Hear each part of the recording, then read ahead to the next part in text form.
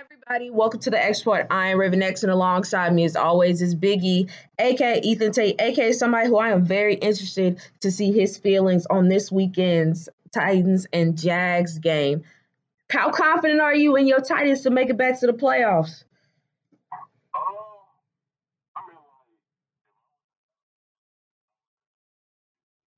Mm-hmm.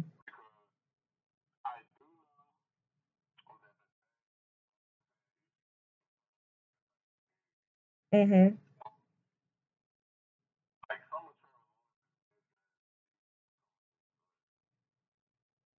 True.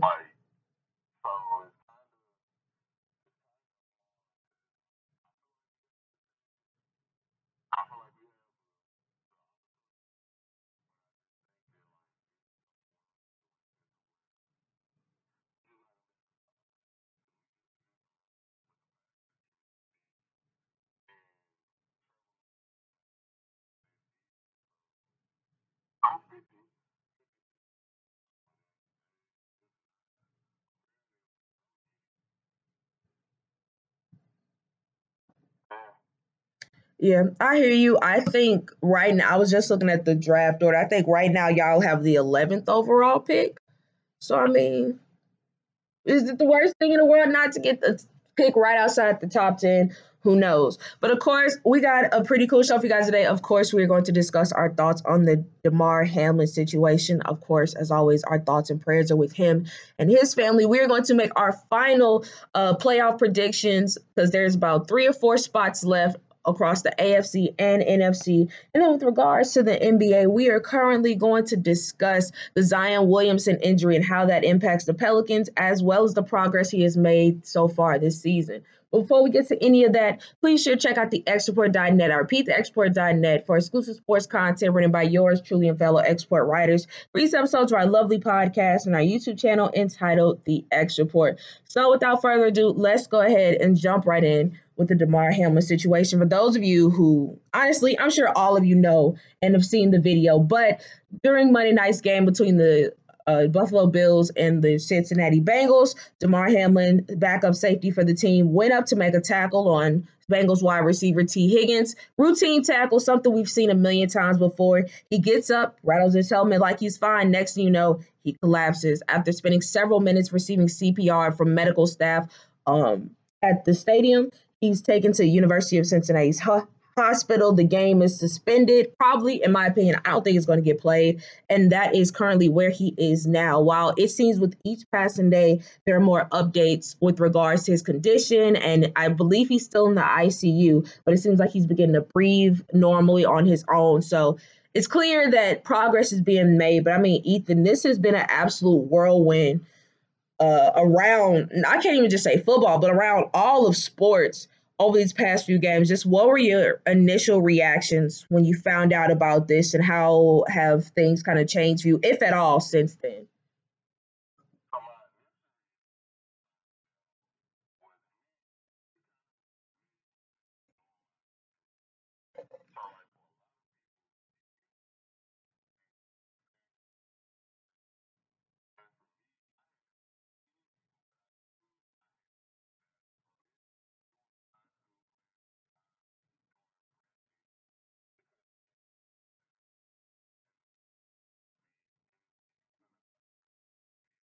Student athlete, they weren't able to resuscitate him and provide because it's such a freak thing. So that's when my mind immediately went. I'm like, bro, is this the same thing, but it's in the NFL? Right. And it was like insane because like out of nowhere, I wasn't even watching the game. Me and my wife were watching a movie, and I just like randomly checked Twitter before we started texting, and like my Twitter was like, oh my God, this can't be real. What just happened? And so I'm trying to figure out like what's going on. And then you showed me the footage, like you sent me the play itself, and I watched it, and I'm like, bro, this man NFL field, and like the reality is that is what happened. Like he went into cardiac arrest. He essentially died, but they were able to resuscitate him and bring him back. Um, so like a part of my initial reaction, I went into dad mode and immediately was like, yeah, my son's never playing football.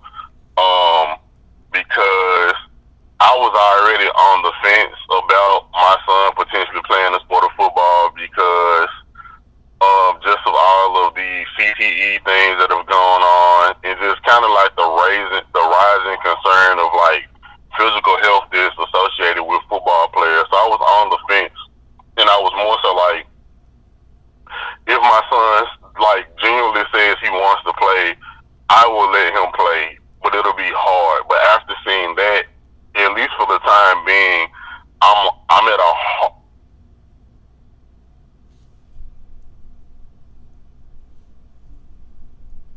as much as I think is great, as much as I learned like and grew from being in the locker room on the football team growing up as a kid, I just can't do it.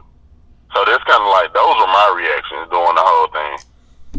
Yeah, so I was watching the game and I was on the phone with a friend of mine, like simultaneously playing Madden and trying to look at Monday Night Raw. And so when it happened, right, at first it was just like, oh dang. But I mean, unfortunately, like as football fans and sports fans in general, like you get used to seeing somebody go down, right? That becomes not that deep. But when I knew it was that serious was, you know, typically when players do get hurt, when they cut away the commercial and come back, the cameras are still on them, right? You see the medical personnel helping them out, or they getting put on the stretcher, all of that. But the fact was, like, the cameras for ESPN were, like, they were very far from the stadium. Like, you couldn't see nothing on the field except for the ambulance. And I'm like, well, dang, when was the last time I actually saw an ambulance come out onto the field? And the close-up footage that you could see was the reaction of Bills and Bengals players, and you seeing Bengals players crying. And so that's when I was like, nah, this is actually something serious. And so as I was on the phone with my friend, and like before I really knew the severity of it, like that's scary. And that's crazy. But I was like, there's no way the NFL is going to close this game. Like, there's no way it's going to end. Like, there's too much on the line for this game to end. And my friend was like, nah, because the players and the coaches, they may not want to do it. And I was like, the NFL is going to want them to play. And so you fast forward a little bit. I think like 20 real minutes had passed or whatever. And the refs were going to the teams like, all right, I got 5 minutes to like warm up before we get back to the game. And so I was like, see, the NFL, they're not about to end this. And then you fast forward the players, as we all know, players, coaches say they're not playing. They don't end up playing. And it was shocking to me because, that's a lie. It wasn't shocking to me that the NFL still wanted them to play and that the players and coaches had to step in. But it was just like, this, unfortunately, it's the NFL is a money-making business. And the person I was on the phone with was trying to say, man, Roger Goodell is a bad person, blah, blah, blah. But unfortunately, I think something that we all like to forget is that the NFL is a business. And please don't take this in a derogatory term. I'm not referring to Damar Hamlin. It's just a saying, but like, one monkey don't stop the show. And so the NFL's mindset is, we see injuries happen all the time. You think we gonna stop a game? And so I was shocked that the game actually was stopped, and I'm happy that it was stopped, especially considering, like, you could tell just how disheartened and how heartbroken and distraught the players were. And so that was one of my first reactions, just to seeing like how serious it was, because the game did not continue. And another reaction was, I think we all take for granted how physical of a sport football is. Like, because I don't know if you watched any of the college football playoff games. Man, those boys were getting smacked. And just like any NFL football game, of course, but you're going to see some hard hits. Some pits, the players get up from and they just kind of just shake it off. The other ones, they lay down for a while. Hell, even the LSU-Purdue bowl game, the Purdue wide receiver got hit so hard, like, he had to get helped off the field. But, like, not saying you become numb to it, but it's just like, you just think it's kind of a part of the game. And it's scary because for all the great plays and the highlights and the big hits that don't yield injuries, you get instances like Damar Hamlin. You get instances like the Ryan Shaziers, the Tua Tagovailoa's, instances like that where it becomes so real. And I think that for everybody, this was a reminder of how serious this all could be. Especially because, like I said, that tackle wasn't anything. We've all seen much harder tackles, and the fact that had such a profound effect, and this man literally died on the field, I think that says a lot. But yeah, no, it was a lot going on. Like I said, his condition seems to be getting better, which is absolutely a blessing. But last question on the subject, because I don't want it to get too sad. But like, Ethan, if you are the Bills or the Bengals, actually, no, let me change this, because I had an in-depth conversation about this. Do you think, realistically, this game is going to have any bearing on this upcoming week? And when I say that, do you think that players may not be as aggressive? Do you think that players may kind of pull up a bit? Do you think some players may even be kind of a little wary to make tackles because of what happened? I think to start off, I think in a sense, yes, like especially in the early portions of the game. But as the game goes on and like you realize like, hey, we're gonna have to play. Like, this is our job. This is what we get paid to do. I can see people being playing back to normal. I just think what's going to happen is you're going to see a lot of emotion from players this upcoming Sunday. Yeah. Especially players in Pittsburgh where he went to college and where he was from. Yeah. Like Kenny Pickett, that was his college teammate. Mike Tomlin, he released a press conference where he said he knew him since he was 12 years old. Mm-hmm. Like, I think you're going to see a lot of raw emotions, and you're going to see just like you very similar. It might be something very similar to when Kobe passed, and you just see camera cuts of NBA players just in tears, bawling. I think that might be what you see a lot of this upcoming Sunday. And to kind of go back to what you said about just how we take the violence of the game for granted, like, that is a very real statement because people don't understand. Even the most simplest form of the game, which is an O-lineman blocking a defensive lineman, that's essentially the amount of force that they create in their interaction, the same amount of force that's created in a car crash. Yeah. And you have to think, they're doing this essentially for like 2 hours, like constant car crash after car crash after car crash for 2 hours, and that's one of the most simplistic nature parts of the game.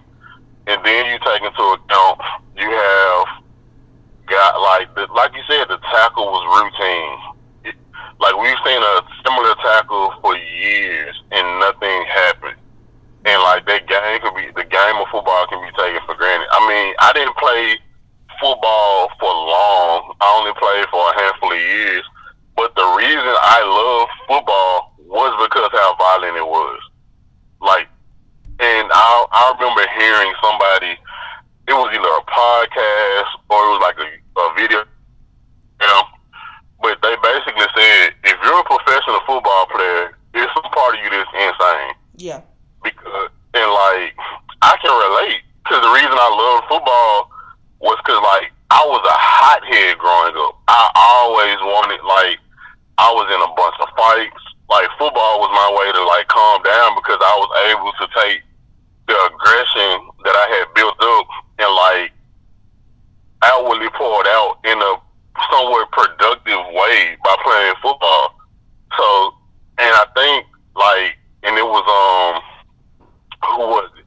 It was a pivot podcast with Thomas Jones, the former running back for the Jets. And he was like, people don't understand, like, he essentially said, like, once you retire from being a football player and you have to go back into the real world, like, it's a culture shock because when you're a football player, you're like the second closest thing to being like an active military soldier. Yeah. Because there's similar parallels. Like, you can go through similar injuries, you can go through having concussions, you can get PTSD and all of those things playing football.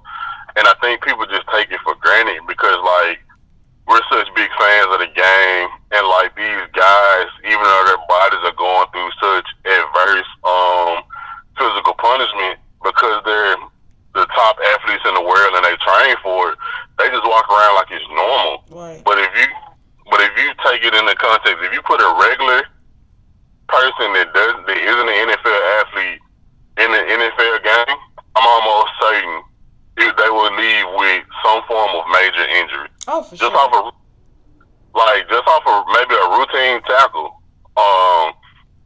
And like, matter of fact, I know, because I hate to say this, but one of the things that one of the movies that I enjoy watching from time to time when I was growing up was the Jackass movies with Steve-O, Johnny Knoxville, and on one of their movies, they got tackled,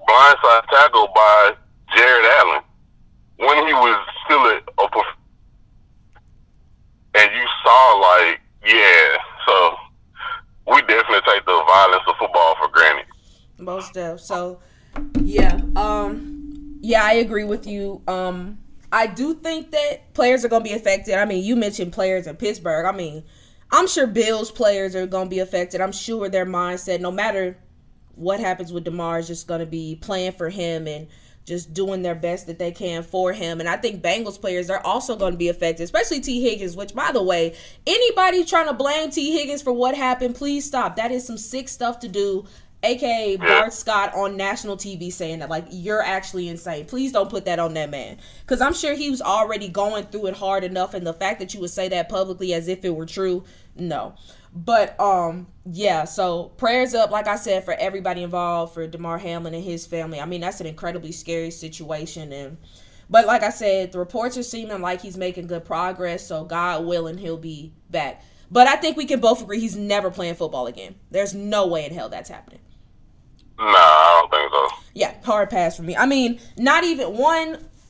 Because I feel like on the psychological side, like, you can't not have PTSD from that. Like, after the last time you stepped on a football field and you did what you did a billion times before, and then you went into cardiac arrest, that's the first thing. And secondly, no team is going to take that liability. Because God forbid they actually do sign you and then you die on the field. Yeah, no, that's not happening. But all right, let's go ahead and move on to a much lighter subject, and also just one of the probably the best college football playoff games I've seen, and that was the semifinals games between Michigan and TCU, where TCU came on top, and then Georgia and Ohio State, where Georgia survived Ohio State. I already know who you're gonna say, but Georgia versus TCU this upcoming Monday for the national championship. I know you're gonna say Georgia, but on a scale from 1 to 10, how much of a chance do you think TCU could pull off the upset? TCU really surprised me with the way that they performed against Michigan, because I honestly thought, like, I think I kind of blame some of it on Michigan. Yeah. Because Michigan is built similar to an SEC team, where it's like they have a dominant run game, they have a big O-line, and they play good defense, and they didn't really use their dominant. For some reason, they decided to, like, kind of throw the ball around, which was weird. Yeah. But I think with Georgia, I'll give TCU like a 40% chance, because I also think that, given Georgia coming off the game that they came off against with Ohio State, they're going to play this game with a lot more focus than they would have if they just blew them out. Right. Yeah, I think they got humbled. I really do think they got humbled. I mean, this was supposed to be the best defense in the nation, probably better than the defense from last year, which I'm going to call cap on, but they're still pretty good. The fact that Ohio State put up 40 on them and nearly won the game, I mean, especially when Marvin Harrison was in, it was going crazy. But in terms of an upset, I'll say, if we go in percentages, I'll say a solid 35%. I think it can be done. But the biggest difference is, I mean, TCU, Quentin Johnston is pretty good. I mean, they got a solid run game. Max Duggan has really showed out this season, but they don't have the weapons that Ohio State had. And I think, like I said, I think Georgia's defense is going to be out to prove that they are much better than what they showed. And so because of that, I think their defense is going to take this game real personally, and I think it's going to lead to them pulling out the win. But, I mean, TCU has nothing to lose, so they could just say F it and be really aggressive all game and mess around and win. Either way, I'm cool with the national championship. I'm excited to see how it shakes out. All right, let's go ahead and run through this quick recap of Week 17 around the NFL, which normally is the final week of the regular season, but they added another week, which to me is still stupid. Starting off Thursday Night Football, Dallas Cowboys defeated the Tennessee Titans 27-13. Lions run over the Bears 41-10. Broncos nearly upset the Chiefs. Chiefs pull it out, though, 27-14. Baltimore loses to Pittsburgh 16-13. Saints I guess you can call it an upset. Defeated the Philadelphia Eagles 20-10. Bucks clinched their place as the NFC South champions with their 30-24 win over Carolina. Giants punched their ticket to the playoffs for the first time since the infamous boat pick with their 38-10 victory over Indianapolis. The Jags roll over the Texans 31-3. Falcons and Cardinals put together a very entertaining game that the Falcons come out on top of, 20-19. Browns beat the Commanders 24-10, ending Washington's playoff hopes. Patriots defeat the Dolphins 23-21. Jets offense cannot get it together as they lose to Seattle 23-6. And the 49ers and Raiders put on a banger in overtime 37-34 49ers victory. Chargers earned the 5th seed after a Ravens loss and beating the Rams 31-10. And finally, the Green Bay Packers backed up their smack talk, defeated the Minnesota Vikings 41-17. As we all know, Bills and Bengals game was not finished. We're going to skip injury updates just because it's so late in the season. I mean, at this point, just about any injuries possibly season ending. So we're going to move on to our top 5 takeaways. Ethan, did you watch much football this week? You got 5 or? Really the only football I watched was the only game I watched was the Ravens and Steelers, honestly. Okay, cool. So, well, I can just give my other 4 and then we can both do a one takeaway. Bet. All right. My number 5, had the Saints been healthy all season, they could have had a very different season. As we all know, Marshawn Lattimore has been out. He's definitely a top 10 cornerback. At some moments has shown top 5 potential, but he hasn't been healthy, and so that's been a major blow to their secondary. With him back on the field, that has definitely allowed better coverage on the back end in the front 7 to be able to do what they do. So just imagine had the Saints been able to have him for much of the year. I think that they could have had something to say about the NFC South crown. Number 4, the 49ers secondary proves to be their Achilles heel. You and I have talked about this a lot. I mean, as great as the 49ers front 7 is, their secondary is a massive liability, and the Raiders game showed that even with Jarrett Stidham in tow, their offense went crazy. He threw for 365 yards, 3 touchdowns. Darren Waller had a game. Devontae Adams had a game. Hunter Renfrow had big throws. You cannot have that if you are a defense who claims to be the best in the league and you're getting messed up by a backup. Number 3, Kirk Cousins continued to be untrustworthy when it matters most.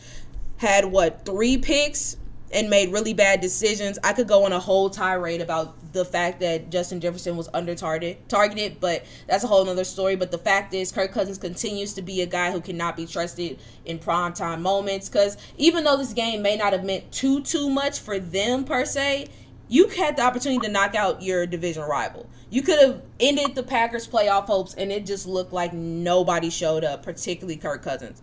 Number 2, the Cowboys need Tony Pollard.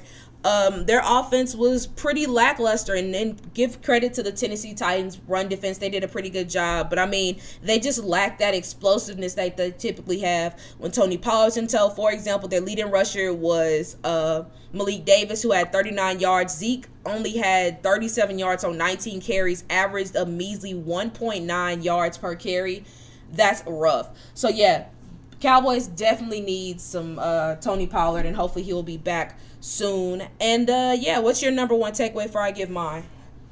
My number 1 takeaway is, and it's simple, people need to put respect on Mike Tomlin's name. He's gone. He's never had a losing season as a Steelers coach. He's been their coach for, I think, a decade plus now. I want to say he's in his 16th year, because John Harbaugh's been there 15 years. Okay. So, yeah. And you look up, he's 8-8 right now, going into the last game of the season, and they still have a chance at making the playoffs. And they're starting to hit their stride.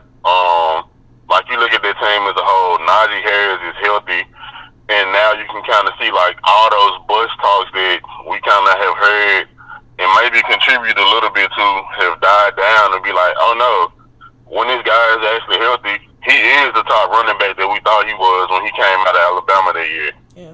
And Kenny Pickett, he's making look like he might be their quarterback of the future. They just need a different offensive coordinator, but he's looking like the quarterback of the future for the Steelers. And their defense, we know the minute that defense is a completely different unit, and I think this season in particular, T.J. Watt was hurt. He was out, so the defense didn't look nearly as dominant as it had in the past. Najee Harris was coming back from injury. They were going through O-line concerns, and they were essentially working with two quarterbacks that at the time they weren't good. And people were saying, like, Mike Tomlin needs to get fired and these things. And to me, and you know, more than anybody, how big of a closet Steelers fan I am, like, to the point where it's basically like I like the Titans and the Steelers the equal amount. I just go with Tennessee because it's the hometown team. You about to be a Steelers fan. It's okay. It's all right. You know it. Yeah, I mean, I'll talk about it later. But, so, with it, put respect on Mike Tomlin name. That's all. Totally fair. My takeaway is about another AFC team vying for that 7th seed, and that is the Dolphins are on the cusp of a historic collapse.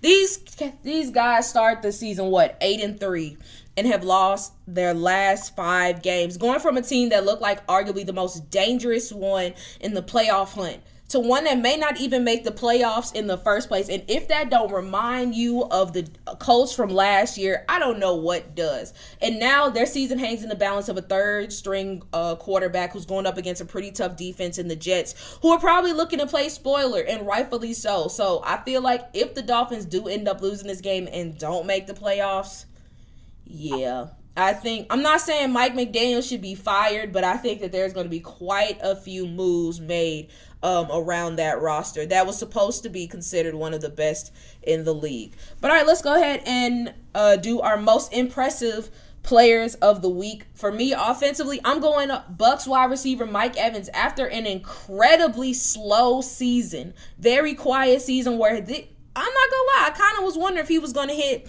1,000 yards. He went crazy in a pivotal game against the Panthers, had 10 catches for 207 yards and 3 touchdowns. Absolutely what the Bucks needed. Yeah, I'm in agreement with you on Mike Evans. Whereas, like, he came to play when the Bucks needed him the most, and he had the biggest game of the season when they needed him the most. So it has to be nobody else but Mike Evans. All right, and then moving on to my most impressive defensive player. At first I had Jair Alexander single-handedly, but no, I'm going to show some love to the entire Packers defense. I mean, they have been on a tear over the past few weeks, and this past game against the Vikings really showed that. Jair Alexander talked his stuff, said he got some good defense, they got some good DBs, they got some good linebackers, and called Justin Jefferson's first game a fluke. I won't call it a fluke, but they damn sure made that he was not going to repeat that performance. And, I mean, they were all over the field, so I got to give credit where credit's due. Shout out to the Packers defense. They stomped the mud hole in the Vikings. Moving on to my most disappointing player. It's not even a player, it's a coach, and it's Ron Rivera. I understand Taylor Heineke isn't leading to wins, but the fact that you put in Carson Wentz and then he proceeds to throw 3 picks where you have to win the game to keep your playoff hopes alive. Come on, Ron. You got to be better than that. And so, yeah, I'm just disappointed in Ron Rivera. Better awareness. Defensive player of the week, I got to go in a similar route with you with the Packers defense. Because, like you said, when you have a guy that did what Jair Alexander did, the back, and we know something about people putting big targets on their back, i.e. John Morant, but that's another conversation. Yeah. But, like, that defense backed up his talk. And, like, especially after you see the first pass that went in his direction towards Justin Jefferson, he broke it up, and then he hit the gritty. Yeah, I wanted Jay Jettis to go for like 300 after that. It was an ugly gritty, by the way. Terrible. Like, I'm gonna be honest, for our non-melanated listeners, I don't want to say this and you get offended, but he looked like he was Caucasian when he did the gritty, and it was bad. Yes. But I thought after that, I thought Justin Jefferson was gonna go crazy, because it's like, bro, not only did you talk crazy before the game, you break up one pass, and you hit my celebration is most anonymous with me. I thought he was gonna go crazy, and he didn't. And they also locked up Dalvin in the run game. So, yeah, I got to go with the Packers defense. And most disappointed, for me, it's none other than Kirk. Because it's like, throughout the whole course of this season, we've been kind of silently saying, like, look like Kirk Cousins finally turning the corner. He won a couple big games. Yes, he lost the one game against the Eagles.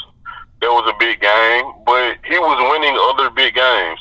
And it was looking like this game against the Packers, like, yes, the Packers were kind of getting their mojo back, but the Vikings were still, like, looking like steady ship, just on a cruise to the playoffs.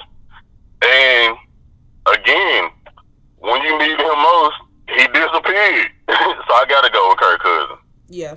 And then my rookie of the week, I don't like losing to the Steelers. I hate losing to the Steelers. But one thing about me is I'm going to give props when props are due, and I'm going to shout out Kenny Pickett.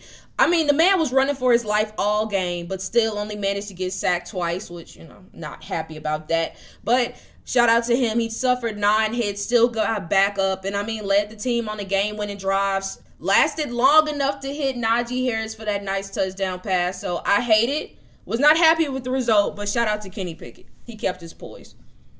Yeah, I got to go with Kenny as well. Still a buster, though, and I still hate him. But it's all good. All right, so let's go ahead and move on to the current playoff picture where we are going to bring out our crystal balls and try to predict who will lock up the final spots in the AFC and NFC. So just for refresher's sake, in the AFC, the Chiefs, Bills, Bengals, Chargers, and Ravens have already locked up their spot. Here are the spots that are in dispute. Let's start off with the AFC South crown. The Jacksonville Jaguars currently hold the advantage over the Titans, but if the Titans win that game, they'll get it. Who's going to win the AFC South? Jaguars. All right, the 7th spot also is up for grabs, and that leaves right now, if the season ended, the Patriots would hold on to it, which if you would tell me the Patriots going to make the playoffs this season, I'd be shocked. But right now, it is between them, the Steelers, and the Dolphins. Who of those 3 teams, who do you think locks up that 7th seed? So the caveat of a big part of the way for the Steelers to make it is it was going to have to be the Bengals and Bills. If I'm not mistaken. No, so they would have to win this game, and then the Dolphins would have to lose to the Jets, and the Patriots would have to lose to the Bills. Oh, well, never mind. I'm going to say Steelers. This is tough because I could absolutely see that happening. But it's just Miami. Miami's weird. I think Miami ends up getting it because I could see the Steelers beating the Browns. And I could see the Bills losing to the Patriots. But I think I think the Dolphins can do just enough to beat the Jets. So I think they end up pulling it out. All right, the NFC, all but one spot is locked up. We know that the Eagles are going, the 49ers, Vikings, Bucks, who won their division, Cowboys, and Giants are there. The last spot up for grabs is that 7th seed, which if the season ended right now, it would go to the Seattle Seahawks. But the Detroit Lions and the Green Bay Packers are also in contention. Here's what can happen. Here's what needs to happen for either team to get it. The Packers just have to beat the Lions. The Lions would have to beat the Packers, and Seattle would have to lose to the Rams. And Seattle would have to beat the Rams, and the Packers would have to lose to the Lions. I hate to say it. And actually, I don't hate to. No, I do, because I'd rather the Lions get it. But I think the Packers end up back in the playoffs in a year no one expected them to, especially with the start of the season. Yeah, me too. I think they, and I hate to say it, but it's one of those situations where it's like, and it's like that in football, and it's very similar like this in baseball, when it looks like the Packers are just starting to hit their stride at the right time. Yeah.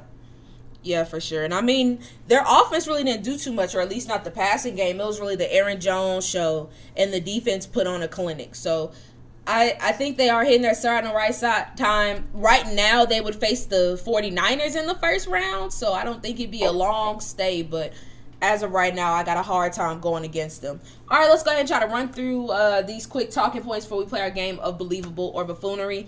And let's go ahead and start off with the Saints, who, as we all know, do not have a first-round pick, as they traded their first-round pick to the Eagles as a way to have 2 first-rounders in the last year's draft, which they used to draft Chris Olave, wide receiver out of Ohio State, and Trevor Penning, offensive tackle out of Northern Iowa. However, there is a chance that they could get back in the first round, and that is because the Saints are going to ask teams for a first-round pick in exchange for the coaching rights of Sean Payton.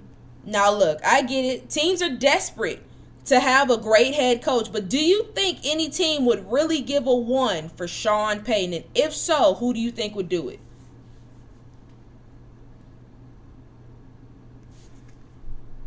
I'll say is the team that is currently quarterbacked by your brother-in-law, the Denver Broncos. Either them or the Arizona Cardinals.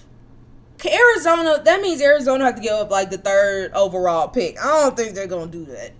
I don't think they're going to do it, but like if any, I feel like they need them. Yeah, they need, because at first I would have said, before they turned their season around, I would have said the Chargers. Yeah.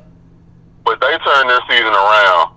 But right now, out of the teams that are like, that you look at on paper that have all the talent, but they just need the right guy running the system, in my mind, it's Arizona or it's Denver. Unfortunately, as much as I love to see him in Denver, I don't know if they would use the 1 on him just because they have so many other needs. Like, it's kind of ridiculous how much other stuff they need. But I'm going to go with the team that always is in the spotlight, whether it be good or bad, and I'm going to say the Dallas Cowboys. Mike McCarthy, I don't think I've ever seen a head coach more tolerated in like the NFL. Like, no one seems to love Mike McCarthy in Dallas. It's just he's their head coach. And I feel like it's one of those things where if a better option a la Sean Payton became available, I think the Cowboys would take it. And I think that if, for example, the Cowboys get bounced in the first round, right now they're slated to play the Bucs, but if they don't advance further than that, I think that Mike McCarthy is gone. And I think that because the Cowboys will have a late enough pick, they'll be able to use that to trade for Sean Payton and not miss it too much. So if I had to distinctly go with a pick, I would go Cowboys, but Broncos are another very realistic one. All right, let's talk about the New York Giants, though. I mean, as it was just announced, they have clinched a playoff spot after beating the Colts this week. And even before then, there were talks that they were working on extensions for both Saquon Barkley and Daniel Jones. While this is easily the best year of Daniel Jones' career, and Saquon is reminding everybody of how much of a monster he is when he is healthy, let's say that these two continue to be the best players for the New York Giants, or at least offensively. How far can the Giants go? Can they be a perennial playoff team? You think this is just a one-off appearance? Or do you think there's a chance for them to be in the Super Bowl? I can see them being a perennial playoff team because if Daniel Jones is improving, which he's shown improvement over the course of this season, I think he could end up being there. He could be in a similar situation as in like Jared Goff, whereas he's like their franchise quarterback, but he just isn't the sexy name franchise quarterback. Right.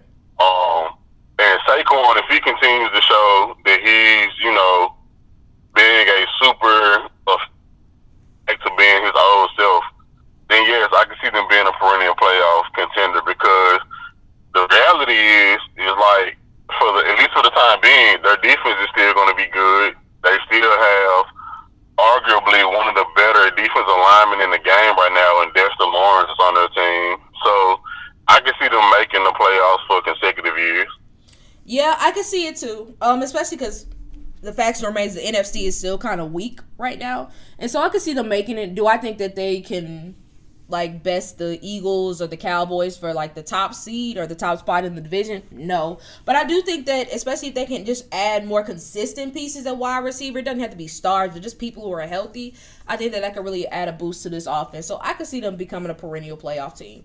But all right, let's go ahead and move on to our game of believable or buffoonery. It seems like every year Jim Harbaugh's name is thrown into the hat of potential NFL head coaching candidates, and rightfully so. I mean, he led his team, the 49ers, to the Super Bowl when he was there, has spent 9 years with Michigan, who, like we mentioned, just lost to TCU. While he said he thinks he's going to be staying in Michigan, believable or buffoonery, Jim Harbaugh will find his way back to the NFL this year. I'm gonna say believable, just because I think it's a couple teams. There's a couple teams that could use a really solid head coach. Like we talked about the Broncos. I think, in my opinion, if you're not able to get Sean Payton, the next logical and best option in my mind would probably be John Harbaugh. And again, same scenario with Arizona. Like if you're not willing to go through the Sean Payton sweepstakes, he could be a viable choice, especially given the fact, in my mind, this is something that I think about. I understand that Cliff Kingsbury was great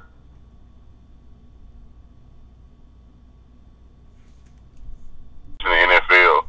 The quarterback he had his most success with was Colin Kaepernick. Yeah. That fits a similar skill set to Kyler Murray. So that could be a really unique pairing. And we all know that John Harbaugh is going to have his team with a good defense.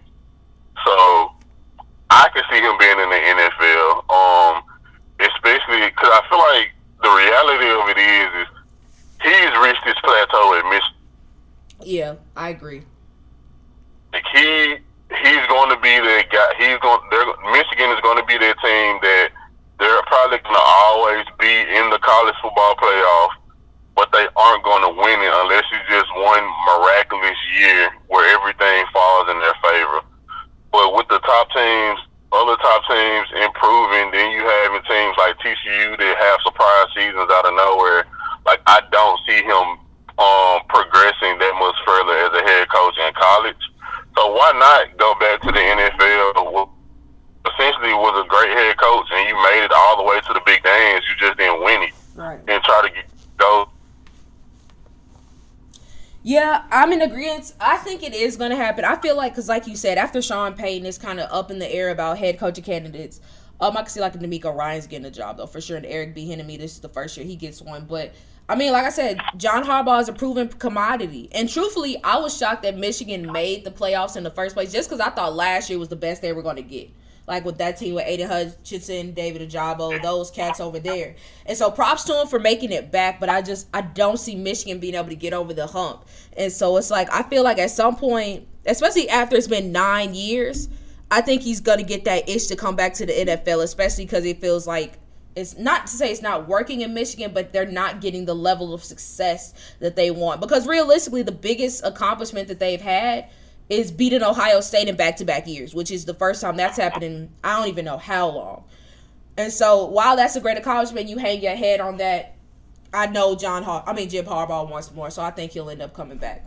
All right, speaking of another team on the West Coast, the Los Angeles Chargers are gaining some steam, so much so that Tony Romo said, I think the Chargers sneakily could win the Super Bowl. Before they win the Super Bowl, they got to get there. But believable or buffoonery, the Chargers are a legitimate Super Bowl threat because as they get healthy, I'm going to say believable. Oh, most definitely. Because when they're healthy, on paper, they have one of the most complete teams in the NFL. Because you look at it from a defensive standpoint, you have Joey Bosa, Khalil Mack, who is having a resurgent season, Derwin James. They have and then you look on the offense, and it's like Mike Williams is probably one of the better contested catchers of a football in the NFL. You have Keenan Allen, one of the best route runners in the NFL. You have Austin Eckler, who honestly I wasn't that familiar with Austin Eckler's game because I don't really watch Chargers stuff because Chargers just on a team that tickles my fancy. But, like, Austin Eckler has a very viable case of saying, like, I'm a top 5 running back in the NFL from his production. And then you have Justin Herbert, who has shown that he can be the franchise guy and he's making strides and leading his team to the playoffs. The reason I say yes is simply because with football, we all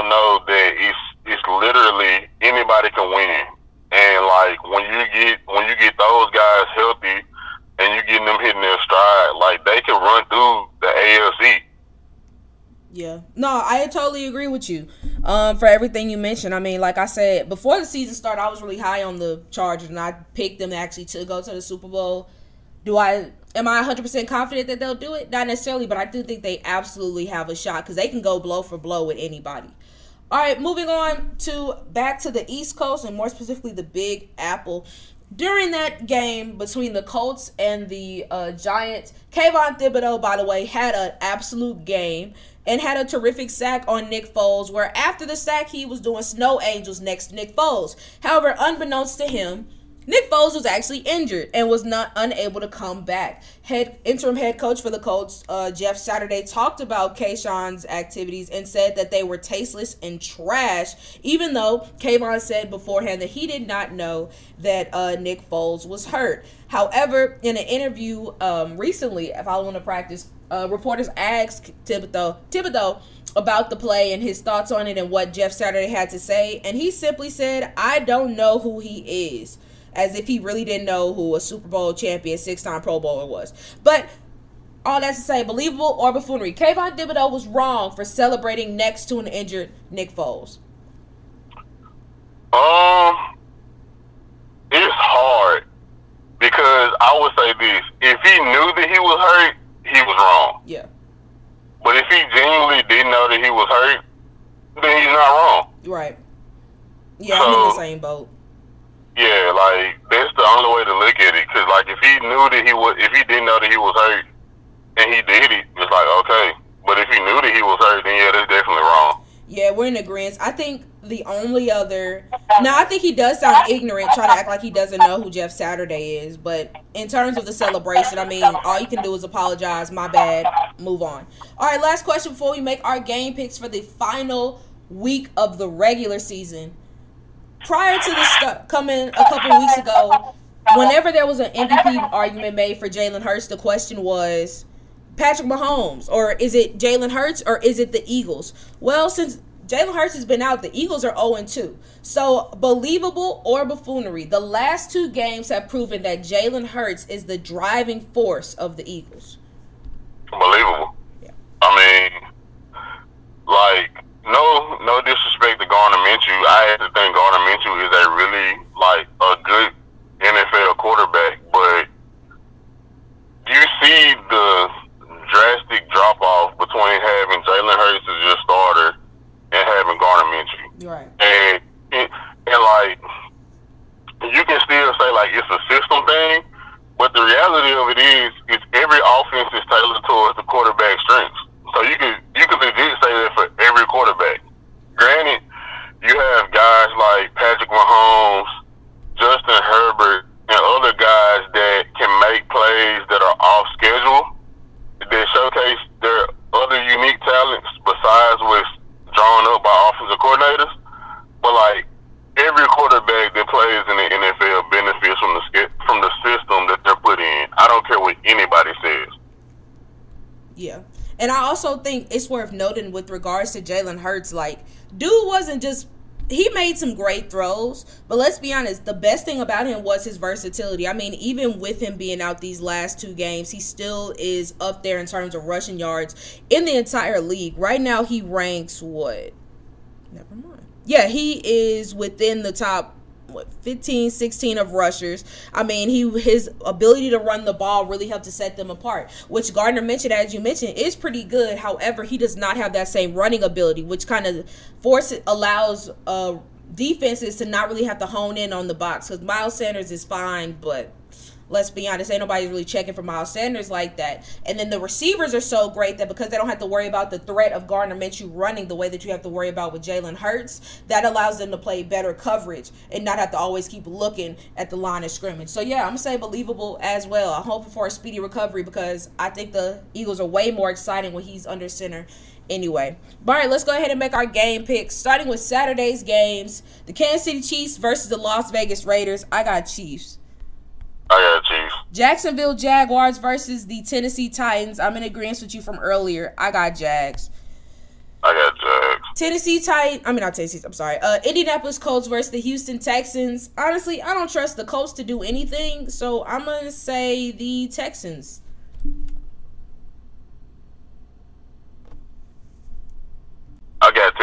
Okay. Minnesota Vikings versus the Chicago Bears is already announced. Justin Fields will not be playing, thus he will not be breaking Lamar Jackson's single season record, rushing record. I mean, either way, I was gonna pick the Vikings, but just fun tip. Yeah, I got Vikings. Cincinnati Bengals versus my Baltimore Ravens. We already in the playoffs, so I'm happy about that. And as much as I want to beat the Bengals, because, I mean, technically we're not out of it for the AFC North crown, I still got Bengals, unless they rest their starters, but I don't think they're going to because of how Monday's game played out. So I got Baltimore. I mean, not Baltimore, I got Cincy. This is a tough game.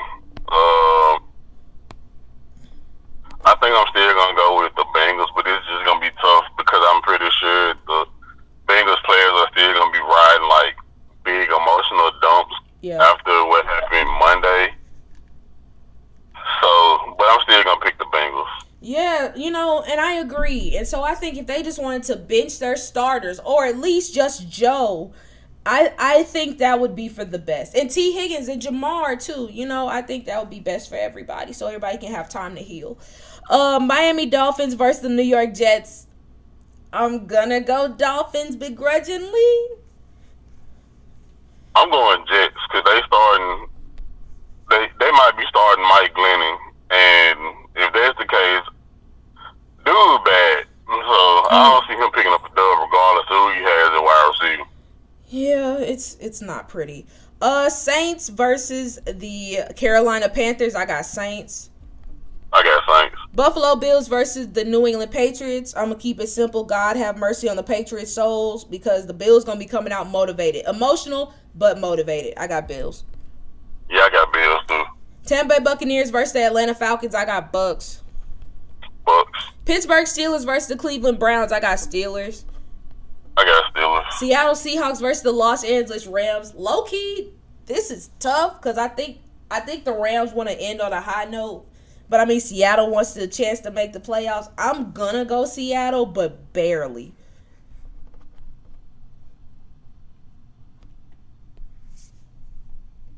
Okay. Hello? Yeah, Seahawks or Rams? I got Seattle because this is Seattle's last. They want to make the playoffs, and this is also like this Geno last game before he becomes a free agent. So he might be trying to put his skills up, more footage up to get a big offer from a different team besides Seattle. Yeah, you go.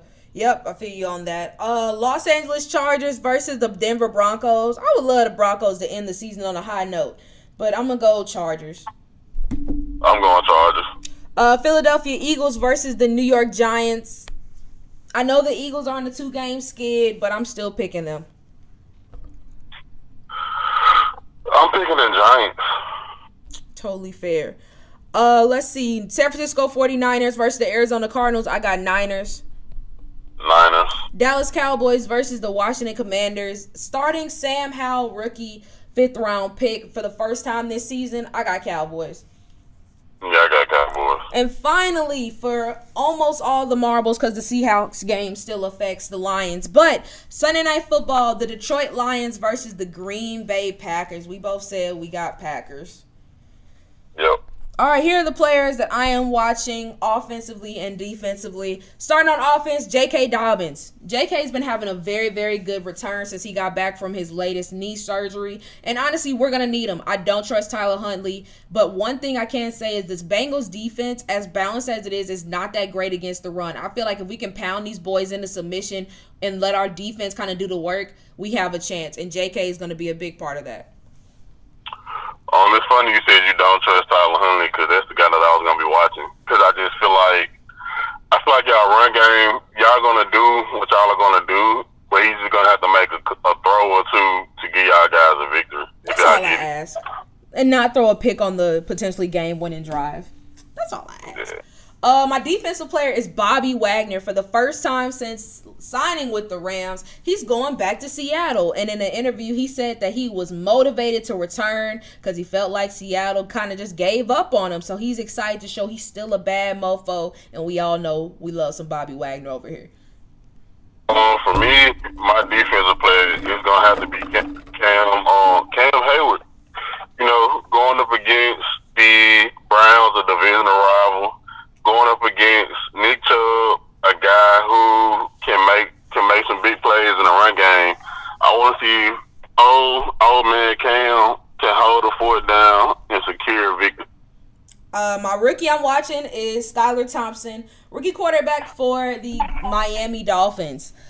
I mean, like you said, you don't care who we throwing to. The Dolphins still going to have some problems. I mean, the same goes for whether it's Mike Glennon or Skylar. But you got Tyreek Hill. You got Jalen Waddle. Just throw slants 10 times a game. Let them do all the work. Let Raheem Mostert show what he can do. Same for Jeff Wilson. Just rookie, don't mess up. Because either way, if it's, even if it is Tua, I'm not exactly scared of the Dolphins in the playoffs. But I think that Skylar can do enough to get them in there. Speaking of Raheem Mostert, this is completely off topic. Dude has been consistently dropping major points in fantasy. Yes. And he was healthy this year. Yeah, I think it's been at least because he's been on my bench because my running backs are Najee and Nick Chubb. But every time I look up on my bench, he's getting 15 to 20 points consistently for the past 5 weeks. Yeah. Yeah, no, he's been having since Jeff Wilson got hurt, he's been doing the dang thing. You got a rookie you watching? Yeah, my rookie, I'm gonna say Sauce Gardner. Simply because I know the Jets, they aren't gonna make the playoffs, but they can play spoiler. And he just got that type of moxie where he could go into New England and make some good plays in coverage just to be a troll. Yeah, I feel you. All right, and then team you calling out, who is it? Team I'm calling out, it's Tennessee. I mean, like I said, I'm not too excited. But I do think that this game hinges on a lot because this is about to be a big off season as well. It's reports that different coaches it's going to be changes in the coaching tree. The only non-touchable coach is Mike Vrabel, which I would be excited for because I don't think he's been a bad head coach. Yeah. But there's also a lot of things from player perspective, what are we going to be doing? This is Ryan Tannehill's last year on his contract. What are they going to be doing at quarterback? Jeffrey Simmons, he's going to be deserving of a bag, and we don't really have cap space, and we got to figure out how to pay him. So, yeah, I'm calling out Tennessee. I'm calling out Baltimore we don't have all the front office stuff, but of course everybody's focused on Lamar, and after the season I'll give my replacement plan for Lamar if he does leave. But he's still on the roster for now, so it'll be very interesting offseason for us. But screw the offseason. I want to not only do I want to get into the playoffs, I want to win this game so we can have some momentum. And I want to win at least one playoff game. Everything else after that, we'll see what happens. But Baltimore, we got to right the ship. Defensively, I love what we're doing for the most part besides the Steelers bullying us on the ground. But overall, I've loved our defense, and we're going to need a lot of our defense this week to slow down the Bengals, even if they don't play their starters the whole game. They have guys, and they have enough balance to get it done. So, Baltimore, you know what it is. But, all right, let's go ahead and move on to the NBA, starting with our Mamba Players of the Week. I'm not going to lie. I got wrapped up in the whirlwind of Donovan Mitchell's 71-point game, even when they said technically he should have had 56, whatever. He almost was my Eastern Mamba. But Giannis's last 3 games have been absolutely insane, so I got to go Giannis. I feel you, but, hey, when you score 71, you my Mamba. I don't care if it was supposed to be 56 or what. At the end of the day, when you look at the record books, you're going to see Donovan Mitchell's name with 21 points. Which is really interesting because I don't know if you saw the stat, but of the past 25 years, the last 3 players to score 70 or more have all been drafted 13th overall, which is very interesting. You said what? And all of them are shooting guards. Sure are. And it all started with Kobe being Bryant. But yeah, no, Spider almost got it, but I gave the nod to Giannis because he's been better overall this week. My Western Mamba. I'm sorry, I gotta go Luka. Luka has been insane. That's fine. Screw Luka. I'm going Ja. Totally fair. Speaking of Ja, that actually kicks off my takeaways for the week. Like we said, the Grizzlies are fine. Currently on a 4-game winning streak. The team is starting to play much more balanced than they were when they were on that little losing skid. For all the people who were counting out the Grizzlies and saying Ja was talking too much or calling them too cocky, like we said, it's a long NBA season. Ebbs and flows are going to happen. Leave the Grizzlies alone. They're good. My number 3 is, man, these NBA players scoring ridiculous numbers are great in the regular season, but this isn't going to be the case come time in the playoffs. No. Like the way that the game is officiated in the regular season, the way that the pace and space is set up in the regular season, like these all are great products for the regular season. But once the game slows down in the postseason, you aren't going to be seeing these ridiculous scoring numbers from individuals. Like, I think the highest scoring number in this past, like, couple years of the playoffs is when Giannis scored 50 in that game 6 against the Suns. And it's the reason for it, because the playoffs are way more physical, they're officiated differently, and the game slows down.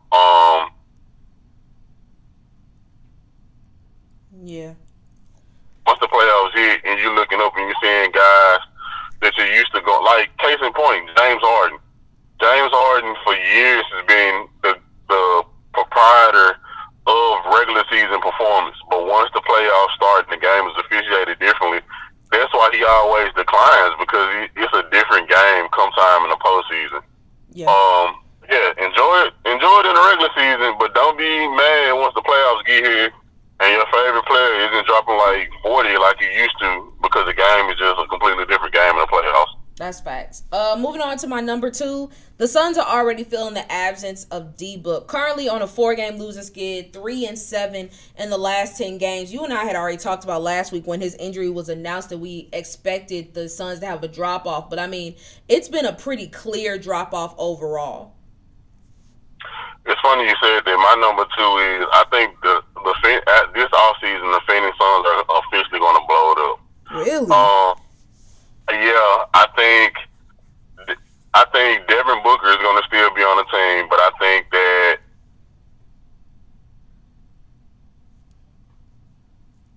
catching up to him.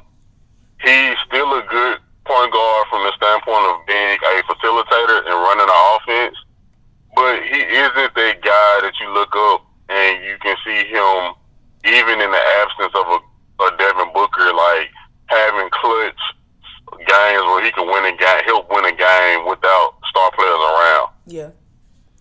And rightfully so. He's an elder statesman.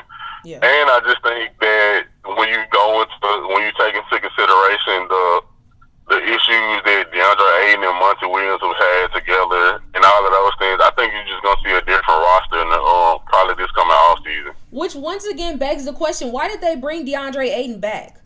Like, I still don't understand why they did that. I think they realized that they needed him more than they thought that they did, because the reality is DeAndre Ayton is a really talented player. Yes. And I think that they weren't going to be able to find somebody, because I mean, granted, you think about it, all he does is run a lot of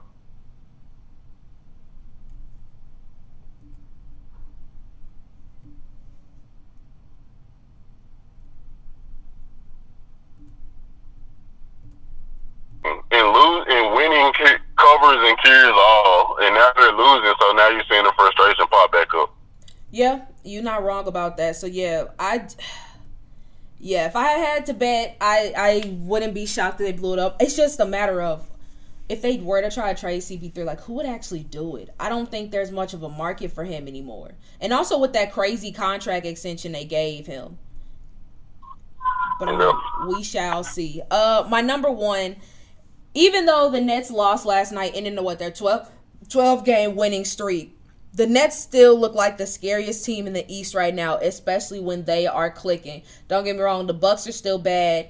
The Celtics are still great. I mean, you still see what's going on with the 76ers when they can actually be healthy. Tyrese Maxey coming back is a big help. But, I mean, the Nets right now, they look lethal. And, I mean, I think that if they can continue to play like this and, more importantly, stay healthy, the Nets can do some damage. Yeah. My number one is this is the most interesting stardom in the NBA. Because you look at the Eastern Conference, just from an All-Star game perspective, you have Kevin Durant, Jason Tatum, Joel Embiid, and Giannis. If you, for the All-Star voting purposes, those guys, in my opinion, are the best players in the East by far. Right. From an All-Star standpoint, only 3 of them will be able to start in the All-Star game. So it's like, who would you remove? Would you remove Tatum, and he has the things that he's done, KD, Giannis, and then you look at the West, where it's like LeBron is still, like LeBron is just defying all laws of medical technology, in my opinion, with the way that he's been playing at 38 years old. You have Zion, who, yes, he just recently suffered a hamstring strain.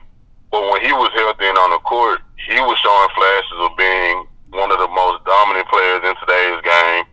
You have Ja, you have Shai, who, even though he's great, he's been a really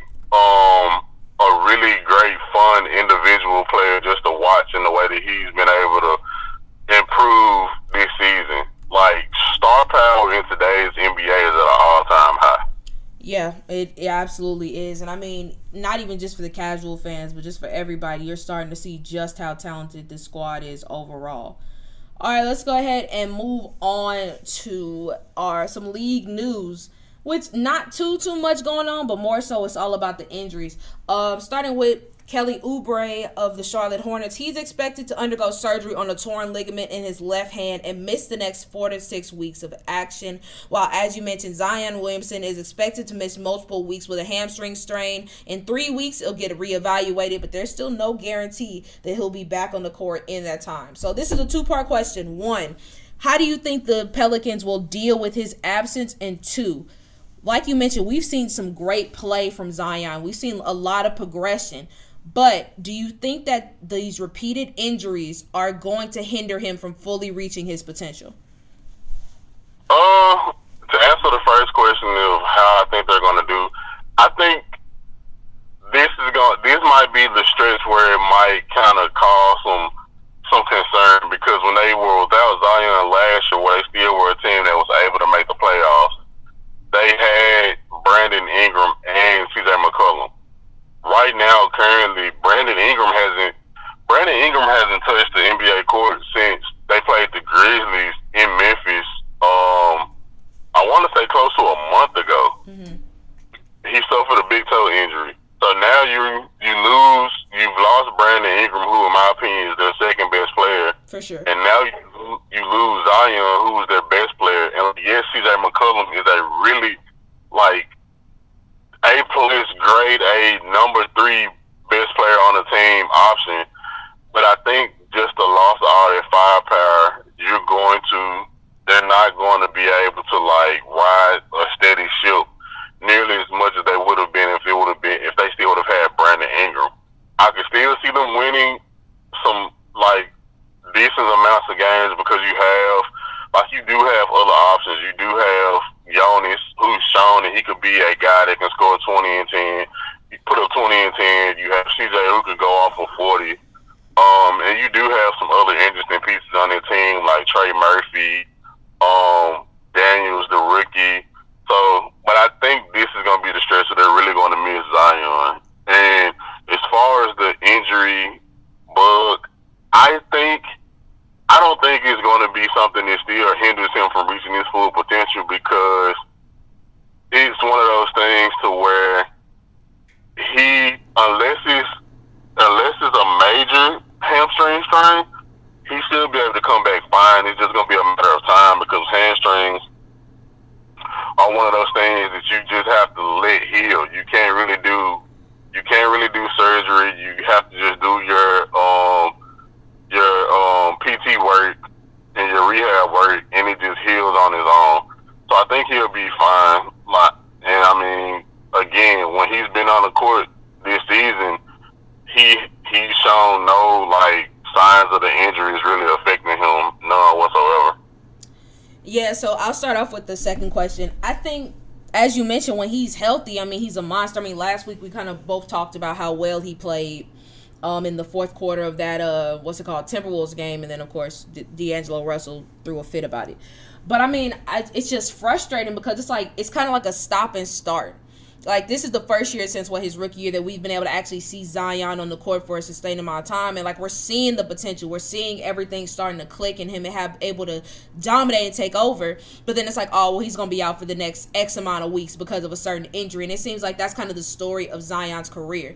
And that's not to say, of course, injuries are going to happen. Not to say he can't become a transcendent player because of this. But I feel like after a while, your body's not going to keep being able to bounce back from these injuries. I recognize he's young. I don't even think he's 21 yet. He might, if that. So his body's definitely able to bounce back from this. But as he gets older, I don't think his body's going to be able to handle these hamstring strains or just different injuries that go to the lower body or things of that nature as quickly as he is now. And I think that could be something that kind of breaks down the legacy that he could possibly create if he were to be healthier more consistently. But with regards to the Pelicans, I mean, they've seen this movie before. They're used to not having Zion on the court. And as you mentioned, with Brandon Ingram being hurt, I think not having him to kind of help cushion the blow is a really big, it makes it harder. But overall, like you mentioned, you have Jonas Valanciunas who can give you 20 and 10. CJ McCollum is still a really good scorer. They still have people on the roster who can make plays for them. So I think that overall they'll be fine. But like you said, until B.I. gets back, I think they won't be able really to hit on the things that they normally would be able to hit on just because they don't have as many scoring options. All right, last question before we play our game of believable or buffoonery. Mark Jackson, as we all know, former head coach of the Golden State Warriors before they became the Warriors that they are today, still has not returned to the head coaching ranks, but it is not because of a lack of trying. In a recent interview, asked about the potential of him coming back, he said, "I got my phone on, so I'm more than available. They know how to find me. I look forward to that day." I think we're nearing closer and closer to the day of Mark Jackson returning as a head coach. So, in your opinion, do you think that he will become a head coach this time next season? And what team do you think would be the best fit if he is a coach? Do I think this time next season? I'm going to loosely say yes. I still think that, honestly and truly, I think that the NBA still has blackballed him, and they just aren't going to allow someone to give him another shot. Because if they were, he would have been a head coach by now, in my opinion. Yeah. I mean, he would have got the Lakers job, honestly. Yeah. So I'm going to loosely say yes.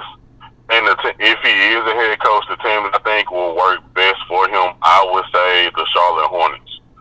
Because I understand everyone would be ready to give him a team with a lot of veterans and things of that nature.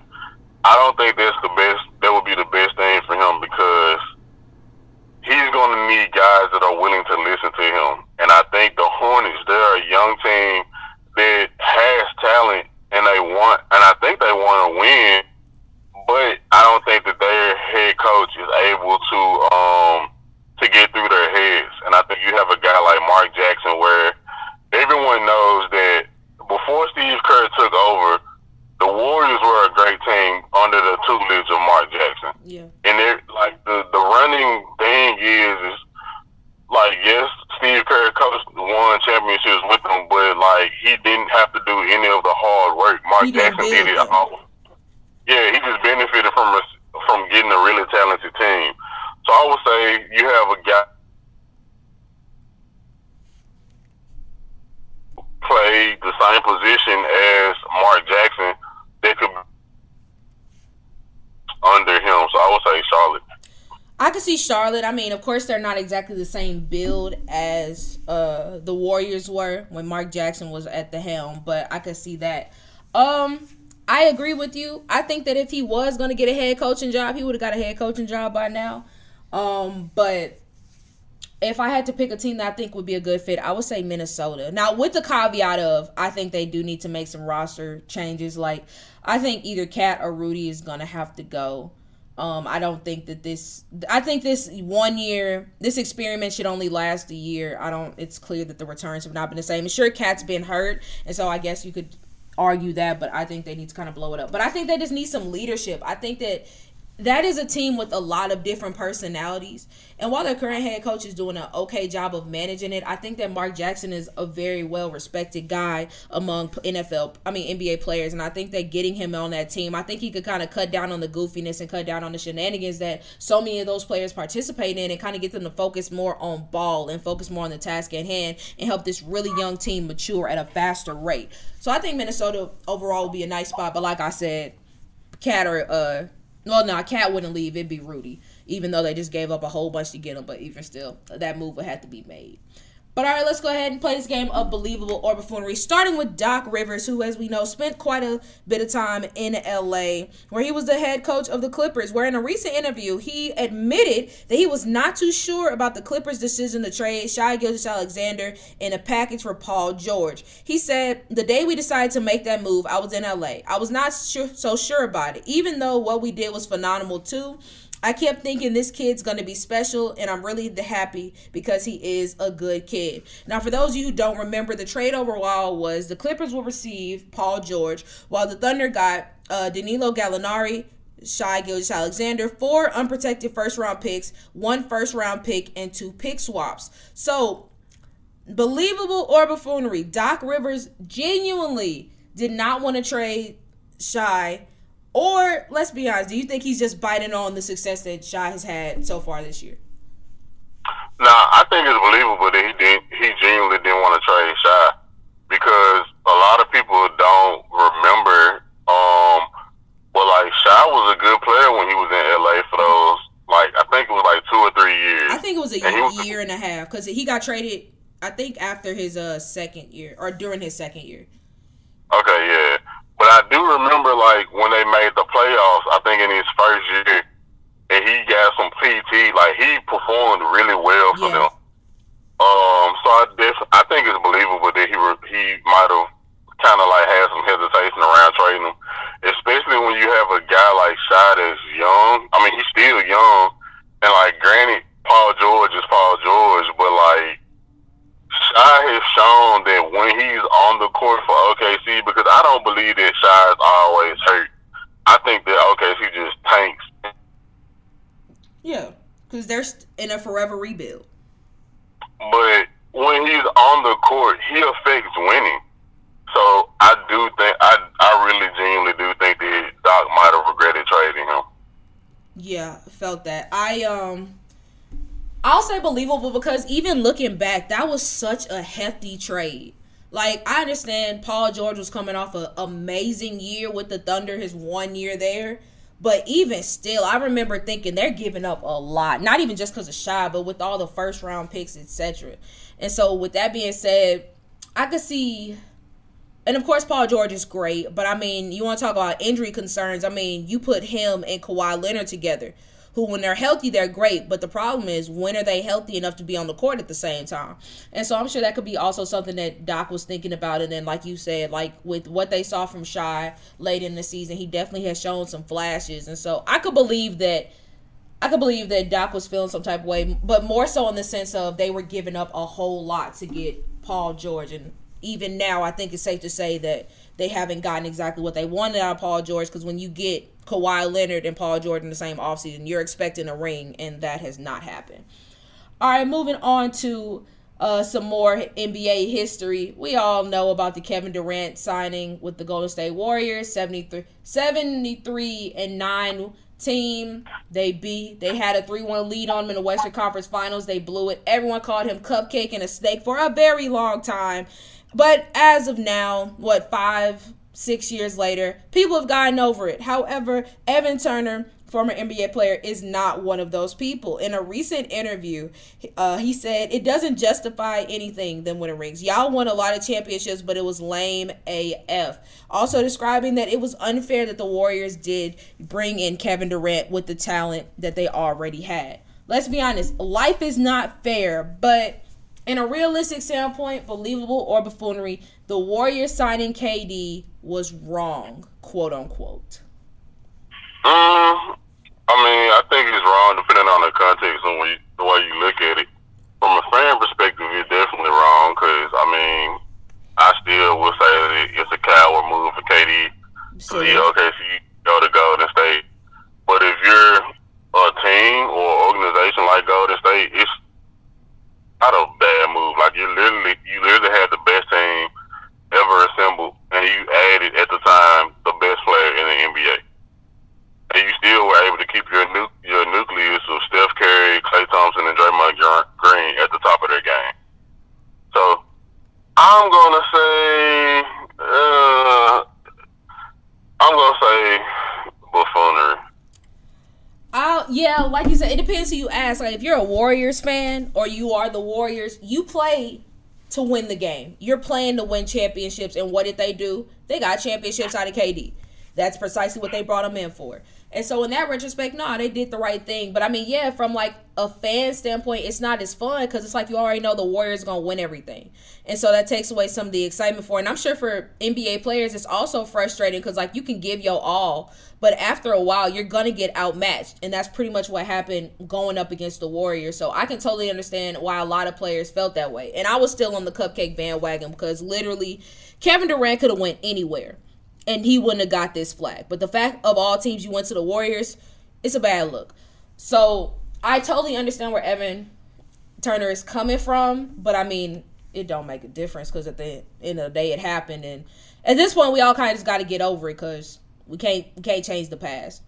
All right, but we definitely can talk the present. And current star guard for the Sacramento Kings hyped up his teammate and said, for me, it's Jokic, Embiid, and Sabonis. Those are the top 3 centers in the NBA. Sabonis is his teammate. But, I mean, to be fair, Sabonis has been balling out as of late. So, believable or buffoonery, Domantas Sabonis has earned his spot as the 3rd best center in the league. Most definitely. I mean, I can't think of any other center that's ahead of him outside of Jokic and Joel. You can argue Cat, but I'm sorry, Cat. No. I would take Sabonis over Karl Anthony Towns any day of the week. Yeah, and I mean, normally I would say Bam, but Bam's been kind of hit or miss this year. And I mean, let's be honest, I'm not going to say center is a dying position, but we don't have as many stars at the center position as we used to. And so it really is kind of always that argument of Jokic or Embiid, and then there's a third guy who kind of rears his head. And this year, it's Sabonis. So, yeah, I would say believable as well. All right, last question before we make our game picks and get out of here. All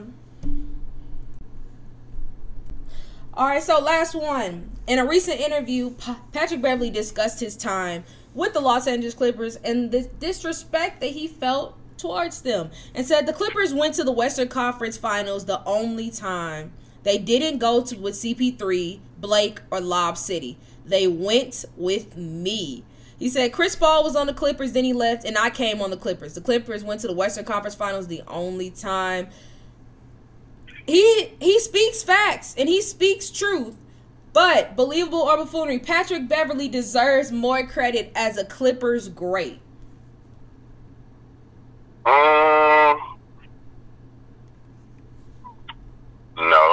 I mean, yeah, they went, but it's not like you were the best player on their team. Yeah. Yeah, I'm also in agreement. Because that's kind of like how when he got to LA and was like, LeBron and AD didn't make the playoffs. I did, so they playing with me. But it's like, you're not the reason why the Timberwolves made the playoffs last year. But, I mean, I respect it. Sometimes delusion is what we need to get us through the day. And it's safe to say that Patrick Beverley has a very high perception of himself. And God bless him for it. All right, let's make our game picks for tonight and get out of here. Starting with the Memphis Grizzlies heading to Orlando to face the Magic. I got Grizzlies. I got Grizz. Boston Celtics versus the Dallas Mavericks. That should be a fun one. I still got Celtics. I got Celtics. Utah Jazz versus the Houston Rockets. I'm going to go Rockets. I got Jazz. Los Angeles Clippers versus the Denver Nuggets. I got Nuggets. Nuggets. All right, that is our show. Thank you guys so much And as always, please sure check out theexport.net, our report.net for exclusive sports content run by yours truly and fellow export writers. Previous episodes of our lovely podcast and our YouTube channel entitled The X Report. Ethan, anything you want to say before we get out of here? Go Grizz, go Titans. Yeah, I'm gonna leave it there for now. Fair enough. And prayers up for Damar Hamlin. Absolutely. It said the latest reports are that he's awake and he's shaking hands, and though he's not able to communicate verbally, he wrote and asked the doctor if the Bills had won the game, and apparently the doctor's response was, "You won the game of life." So if that's not a heartwarming story, I don't know what is. They probably gonna try to make a movie about all this. But yeah, all I gotta say, Baltimore, let's handle our business. Lakers, keep trying. Honestly, at this point, I don't know what else to say to y'all. And yeah, I'm excited for the national championship, ready for the playoffs. It's going to be a very fun time around the sports landscape. Thank you guys so much for listening, and we'll see you all next time.